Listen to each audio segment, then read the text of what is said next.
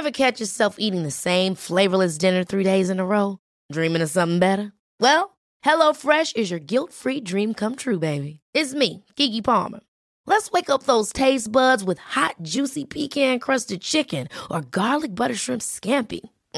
Hello Fresh.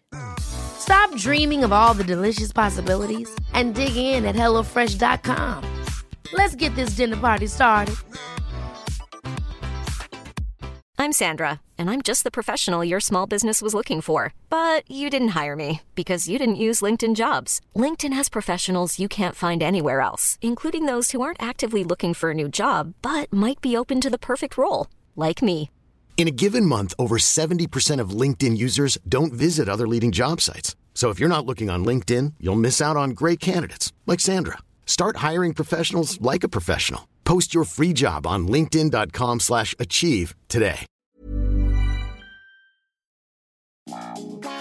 Hi, everyone. You have arrived at Characters on the Couch.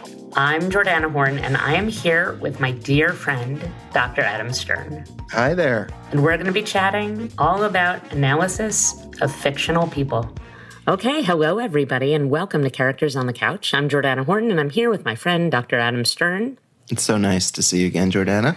Likewise. And today we're going to an oldie but a goodie, The Americans, which definitely, in my opinion / fact making, I'm going to say, is one of the best shows of the past, I don't know, let's arbitrarily say 20 years. How's that? Yeah, I think it fits so nicely in the sort of modern era. You know, we think of it as an old show. It just finished 5 years ago, but it's just like one of these shows that once you realized how good it was, you couldn't stop watching it. Right. And shout out to our friendly COVID pandemic, which made it possible for me to watch all of the seasons.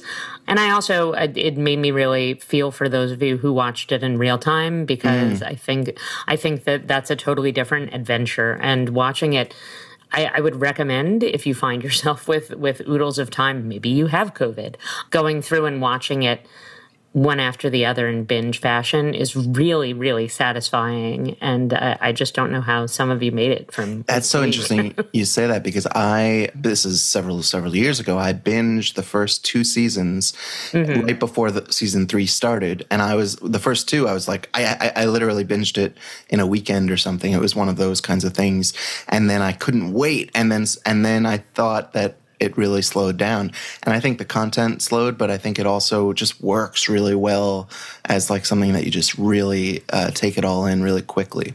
Yes, immersive. And speaking of which, we have so much to go through because, just a little casual psychological analysis of a very intense and psychologically in-depth show like this should be easy. We can get through that. That's no problem. Definitely.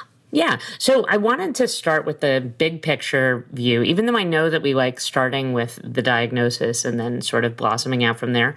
I kind of want to take the opposite approach, because I would like to talk a little bit about the psychology of those who pursue spy work, for lack of a fancier term and lack of enough cups of coffee this morning. Those who pursue that professionally, because really you're signing up, obviously, for a totally off the beaten path life. And what kind of person does that? And what are there psychological denominators in those who choose that vocation? Yeah, that's really interesting. I think that's the idea of being a spy on TV is probably pretty different than the idea of, for example, like working in intelligence, being an intelligence officer, some cohort of which might do undercover kind of stuff, But on TV, we all grow up watching these spy, shows and movies, and it's all very thrilling and dangerous and interesting. And so there's probably, my best guess is that the general idea that draws people in is, hopefully this person is smart, they're patriotic. In this case, they want to do good for their country, stepping away from the Americans and good versus bad and that kind of thing. Spies generally are starting from a place of doing good for their homeland, and only as things sort of progress do they end up finding themselves doing bad things in the name of homeland. And so who gets drawn into that? I think, again, it starts with sort of competence, intelligence, and then there's a self-selection process within that cohort. My guess is that the ones who are really good at it get sort of handpicked and sort of asked to do these things. I say that with zero knowledge whatsoever of how the real world process works. Sure. That's where we're coming from. So I guess two things. Thing one is that the thing that I find interesting about spy work is the way in which it legitimizes, validates, and in fact honors behavior that in any other area of our life would be seen as pathological, right? Right. Cheating on your spouse, that's generally a no-no, but here, it's part of the job. Like, you're cultivating a source. Mm-hmm. And so it just blurs the lines. And I find that so interesting, the way that you're sort of given this macro get-out-of-jail-free card. And I'm sure that appeals to a certain kind of person. But focusing back on the Americans, I think that we can safely say that both Philip and Elizabeth, this was not a fully consensual career path that they took. Through flashbacks, they really show us that these two individuals, I don't think we know too much about their like biological parents or upbringing, do we? But they show them as young people before they're fully formed, being groomed to become these super competent spies, including, themselves being victim to rape and violence and torture in various ways to sort of train them to become numb to those things. And so when they're out in the field, that numbness starts out very strong, is incredibly strong, especially for Elizabeth. She's devoted to the cause like no one else. And Philip, the whole series is wavering. I think from like the very first episode, sort of, is it the first episode he says to her, we could go across the street to our FBI neighbor, Stan Beeman, and just turn right now. We could end it right now and just be regular American people and have a nice life and not have to do all of this. And so his resolve is never as strong as hers. But to your point, it stemmed from an early exposure and repeated exposure and frankly traumatization, just sort of like an indelible mark that was left on them from a point when they were too young to know any better. Right, which they've generously done to another generation as well, because their work relationship has created two children, Paige and Henry. So where do we begin with this? Like, can you differentiate between the psychological profile of, Elizabeth, who's much more of the flag hoisting, zealous patriot, even though she's experienced dramatically more violence than Philip has. So maybe because of that? Like what's her? I don't want to say pathology, but what's the anatomy of her psyche? Elizabeth would be much harder to work with because if we're going to make sort of completely nonsensical estimates, she's like 85% committed to the cause, and only 15% of her is like, oh wait, but I do love these children that I created with my husband, with my fake husband, and. There's parts of her when she's on a mission where you can sort of just teeny little hints of, there was something later in the later seasons about, like painting. She was painting these portraits and there was like a little hint of her coming out. So there's a teeny part and with Gregory, I'm going to throw in with, she was her more authentic she actually had like self. Real feelings for Gregory. Right. Yeah, sorry, go on. No, those Gregory scenes were shown to us, I think, to show, look, this is the capacity she had to be a fully formed self. A lot of this show is about the sense of self, I think. And so this is the capacity she has to be her sort of true self. And look at all the time she spends being the spy, choosing to be the other person. Philip is like 60-40 the other way. Philip is ready. He's more American than he is Russian and Soviet. He's more by the later seasons, especially. He's like just completely doesn't believe in the cause anymore and really wants the best for his children and wants the best for his marriage. He wants it to be a real marriage. And so what's the diagnosis for any of these people? I think it's one of these things where it would be very hard to put a DSM-5 label on it, but that the therapy for all of them, including the kids, by the way, who, as the show finishes up, are like approaching adulthood, young adulthood, the therapy for any one of them is about identifying your sense of self. How do you see yourself? You know, what are the things that make up who you are?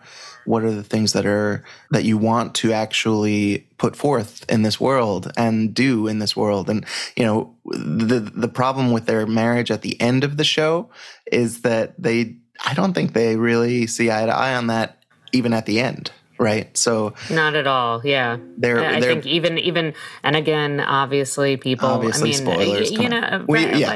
show's been out like a million years. So, you know, we're really sorry for ruining it for you. But, even at the very end of the show, I think that's exemplified and illustrated by the fact that, you know, Philip speaks in English and she speaks in Russian, like in that very last scene when they're looking over the hill. And I'm like, yeah, okay, that's not going to work out, you know. So how about the fact, what did you think of when Philip, was that an honest pursuit when he went off on the est tangent, like that whole self-realization, self-actualization retreat? Do you think that was legit? It was double duty. I think he actually started out thinking this is just sort of something that will help me, A, endear myself to Stan. I think he went with Stan at the beginning. And then B, some of these skills are actually kind of useful. Now I'm sub-Aing, little A, to, respect. You know, to identify what's the gestalt thing that people are up to these days, what's in vogue, how can I use this to my advantage? And then also some of the actual skills in EST, I don't even remember. I think it's EST. But yeah, it is all about sort of mindfulness, being in touch with your emotions and channeling those things. And so in spy work, he especially is very good at using the emotional side, his vulnerable sort of sharing appearance, seeming sort of, anyway, using all of those skills that he gets in touch with. And then once he's there, I think there is, again, the sense of self, that 60-40 dynamic he has. The 60% of him that wants to actually be there and wants the value for the value itself without all of these other sort of secondary gain kind of things. I mean, it's so fascinating to me. And immediately, again, I splinter off into two tracks, right? So the one track is that you see him using those est tools in that last parking lot scene where they're talking to Stan, you know, where Stan is confronting them. And you see him, you know, using what he's learned, pressing the buttons. And I'm like, ooh, you know, it's such a fascinating moment. I actually think that I'm going to go out on a limb and say off the top of my head that I think that this was probably the best series finale in my memory because it hit so many notes. It left so much deliberately ambiguous, not in a careless way, but in a deliberate way. But I thought that scene was so powerful because he was hitting all those notes, and you saw how those notes hit with Stan, and you saw how Stan was like, "You're my best friend," and I'm like, everything he's saying illustrates that he is not your friend. Every single thing.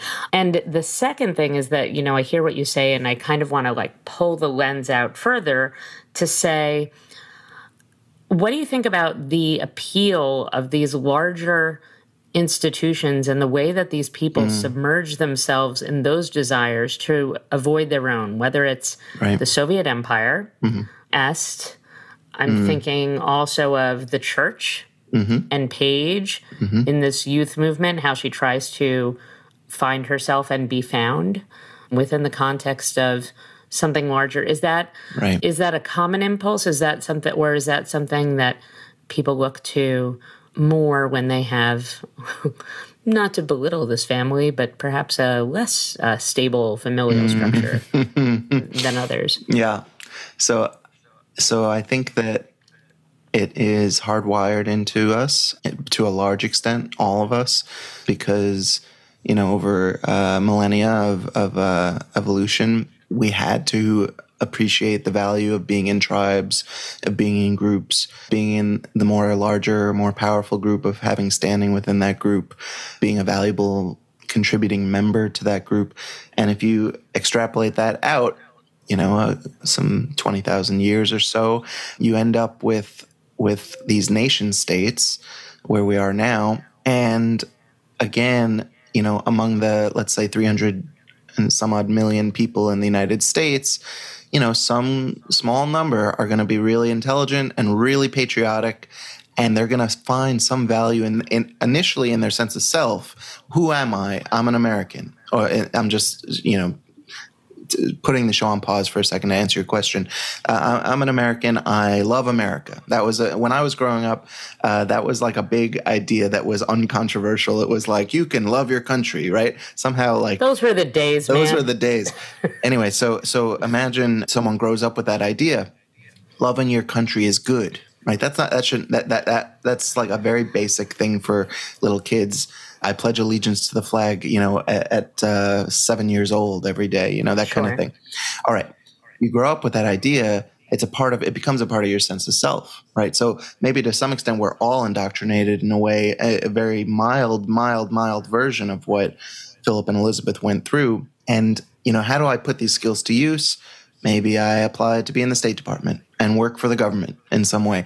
And then from within that group, you get sort of selected and again, sort of rise through the ranks. So I don't know. Long, complicated way of saying that I think it stems from something that's hardwired. We're sort of, why do we follow sport? I mean, not that all of our listeners are following sports, but there was a doubleheader for the Mets yesterday, and I was like following it on my phone throughout the day when I was doing 7 other things. Why do I care about the Mets? I don't even live in New York anymore. Why do I follow the Mets? It doesn't make any sense. It's because I identify with the Mets. I grew up following the Mets for some reason. We're a Mets family as well, Adam. Thank goodness. This is bringing us closer. This could have been a big issue, yeah. Could have been ugly, yeah. But so why? The idea of being a sports fan doesn't make any sense, right? Like a logical sense. It's the same evolutionary trick of if you belong to this team, you're a member of the team, even though you're just a fan, and they're doing well, you can say, I was there when they, I watched them get better and better, and now they're the best team, in their division, whatever it might be. So I think that's where it comes from. Ever catch yourself eating the same flavorless dinner 3 days in a row? Dreaming of something better? Well, HelloFresh is your guilt-free dream come true, baby. It's me, Keke Palmer. Let's wake up those taste buds with hot, juicy pecan-crusted chicken or garlic butter shrimp scampi. Hello Fresh. Stop dreaming of all the delicious possibilities and dig in at HelloFresh.com. Let's get this dinner party started. Hiring for your small business? If you're not looking for professionals on LinkedIn, you're looking in the wrong place. That's like looking for your car keys in a fish tank. LinkedIn helps you hire professionals you can't find anywhere else, even those who aren't actively searching for a new job but might be open to the perfect role. In a given month, over 70% of LinkedIn users don't even visit other leading job sites. So start looking in the right place. With LinkedIn, you can hire professionals like a professional. Post your free job on linkedin.com/achieve today. Right. Not to reveal too much about myself, but I grew up in a home that was very not sporty, bordering on anti-sport. And so even now, I would say that I have a gut reaction to when someone wants me to join something that I don't want to. My immediate impulse is to step back. And I want to, and I don't really want to make this about me, as fascinating as that would be for all of our listeners, but rather I want to talk about Paige and what she is looking for, right? And why because really, even then, right, the church youth group, like, that's not really where the cool kids went, right? But it's clear that, as a teenager, she's struggling with what her identity is, and she's defining herself sort of like many teens do, just in opposition to her parents, right? Like, her parents want pizza for dinner. She doesn't want pizza. I mean, but can you talk a little about that and about the relationship that she develops with the pastor and, Yeah. why things go the way they go. So you alluded to it earlier that the home environment is so unstable. This is something the show references lots and lots of times, but it borders on, unbelievable in the idea of like the parents are just, it's a work trip again. They're on a work trip for days, For their travel agency. Yeah. Yes. I mean, just before the show spans when the kids are sort of bigger kids to when they're teens and young adults almost. Before the podcast, we were talking about traveling with children. I was talking about how hard it is to travel with two little kids. And I was talking about what a delight it is and how relaxing. Right. And so like, I'm just imagining like, what about when they were little, like when they were babies and they went off on these missions. Anyway, so the instability of that household let each of the kids they each felt this huge void that they had to fill in their own ways. So Paige finds her belonging in the church and with a pastor who is, by all accounts, I kept waiting for him to be revealed to be really bad in some way or like really like a secret, a KGB officer or whatever it might be. But I think, to my knowledge, thinking back on the show, he was always just sort of a pastor that was kind to Paige, I think. Mm-hmm. I mean, I always feel like a little uncomfortable because I always feel like I just feel there's an element of delicacy in, the relationship between like an older figure and, someone who's obviously there's a disparity of power. There's, there are all these factors in that relationship but I agree with you. Like they were allowed to all remain latent for the most part, except I do feel that he manipulated her in certain ways, but not as egregious and off the rails, I guess, as it could have been. Yeah, and maybe more sort of in line with, I'm going to sort of pause that thought for a second.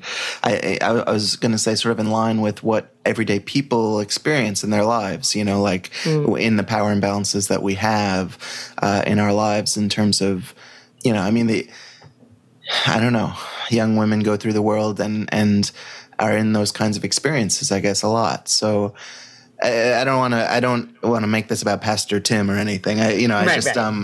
Right. To your question, she finds belonging and a sense of purpose, and like to a teenager who is floating off into space, like that's an anchor that she can really hold on to, and it's of the utmost importance. It's a stability that's always going to be there for her, and that's what. And to your really brilliant point as well, it's the exact opposite of what her parents would like want for her. They're not religious. Right. Literally the opposite. Exactly. And that's a teenager for you. My family and I joke all the time about how your best intentions, and then your kid will studiously subvert those. And can I just extend that point? I'm sorry to step on you there, Jordana. Not at all. If I can step on it and say Henry takes it to the nth degree, because not only Henry, who is by the end of the show the most well-adjusted character, I would say, like thriving in his life, he falls under the wing of the FBI. His father figure is Stan. He gets along best with literally the guy who's charged with capturing his parents. So I think that to your point about sort of like the teenage rebellion, doing the opposite of what your parents want, that's pretty heavy there for Henry. But I think that's actually, and this is a tangent because it's not purely psychologically related, but I actually think that that's kind of beautiful how each one of them, Henry and Stan, dovetail into the other person's needs so well and fill that void for each other. I think that's just really lovely. It actually was. Yeah, it felt great. As an audience watching all this chaos, you see this relationship form, and like on paper, you think like the kid shouldn't be at the neighbor's, like, right. Right. But the relationship on the screen, it works, and like they really just care about each other, and they're good for each other, So tell me about what you've learned from the Americans in the psychology of parenting. The psychology of parenting. what not to do, maybe. Very much so, yes. Yeah. Yes. Yeah, I mean, so the psychology of parenting is the degree to which they're compartmentalizing is like incredible in a terrible sense, right? So like they're murdering people in disguises by night, and then coming home and asking Henry about his hockey practice and that kind of thing. And so I don't know. And even Stan, our FBI agent across the street, his relationship with his son is fractured in some sort of realistic way, I felt. So, it's all chaos in this show, but at the individual level, you see the pathos in each of them. I think that's one of the most powerful parts of the show. They do really well things like the action and the hiding in disguise. The disguises are almost too much on the point, as I am saying it. It's like if the show is about sense of self, putting on a wig and makeup, often a ridiculous wig. Let's also really add ridiculous. that. There's no more overt, subversion of your sense of self than that. So that's what they do. That the show does that very well, but it also is.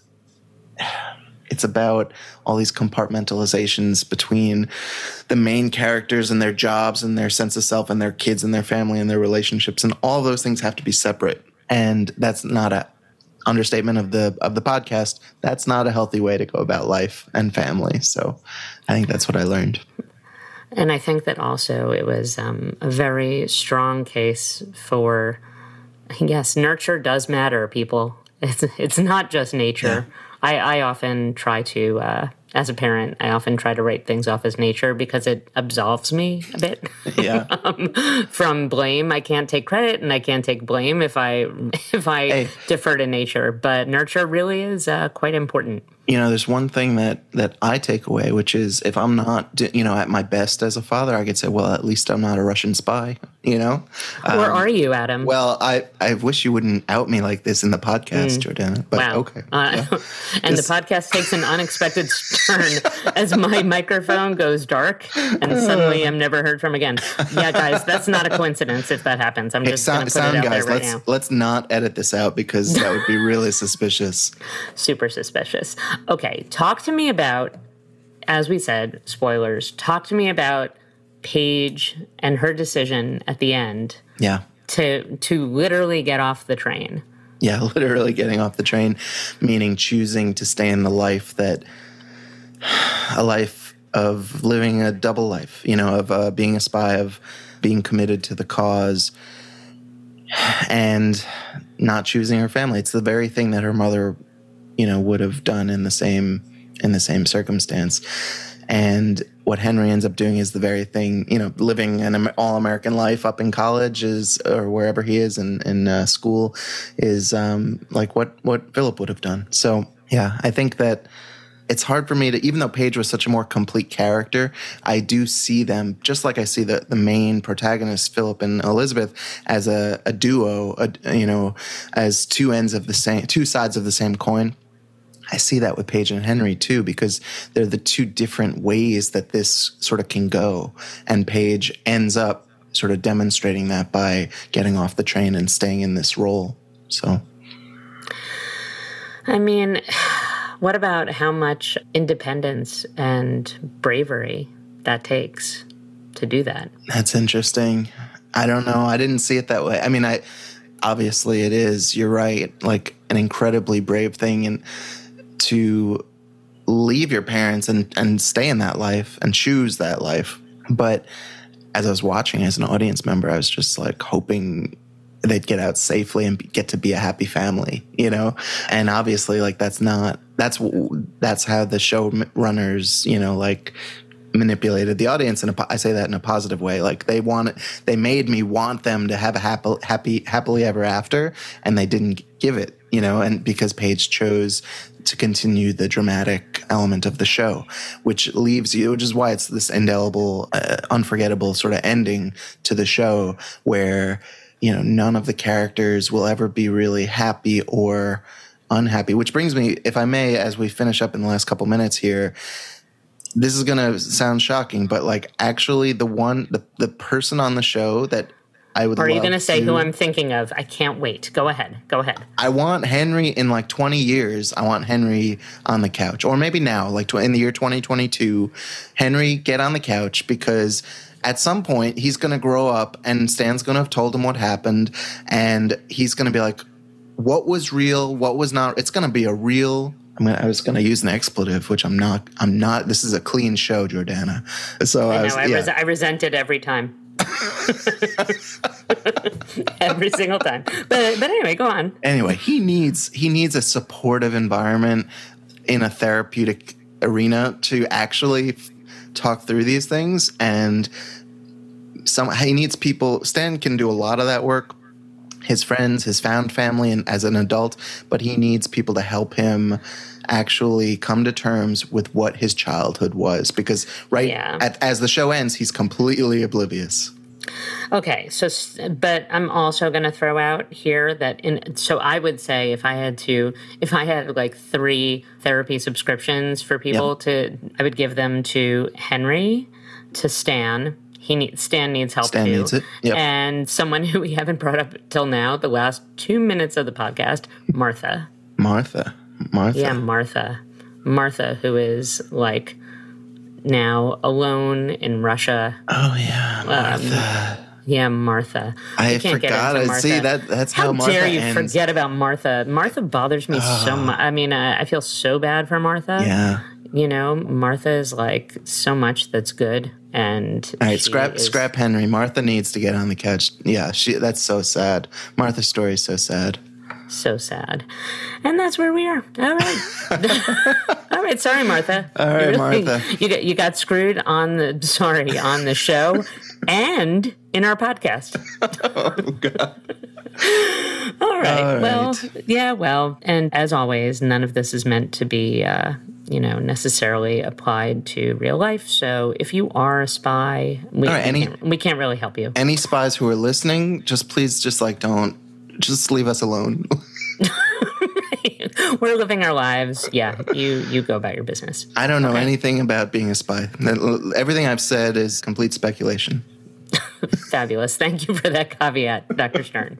Appreciate it. I'm going to add a second disclaimer after the disclaimer that ends the podcast about, like seeking help if you need it. And that's also just like, and Dr. Stern is not a Russian spy. We'll see. I love it how you leave me up and ambiguous.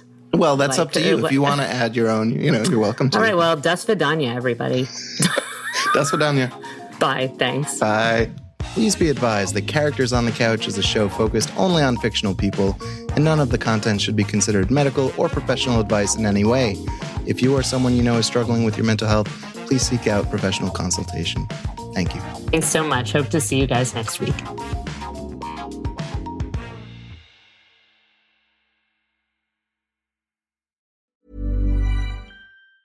Ever catch yourself eating the same flavorless dinner 3 days in a row? Dreaming of something better? Well, HelloFresh is your guilt-free dream come true, baby. It's me, Keke Palmer. Let's wake up those taste buds with hot, juicy pecan-crusted chicken or garlic butter shrimp scampi. Hello Fresh. Stop dreaming of all the delicious possibilities and dig in at HelloFresh.com. Let's get this dinner party started. Hey, it's Paige DeSorbo from Giggly Squad. High quality fashion without the price tag. Say hello to Quince. I'm snagging high-end essentials like cozy cashmere sweaters, sleek leather jackets, fine jewelry, and so much more. With Quince being 50 to 80% less than similar brands.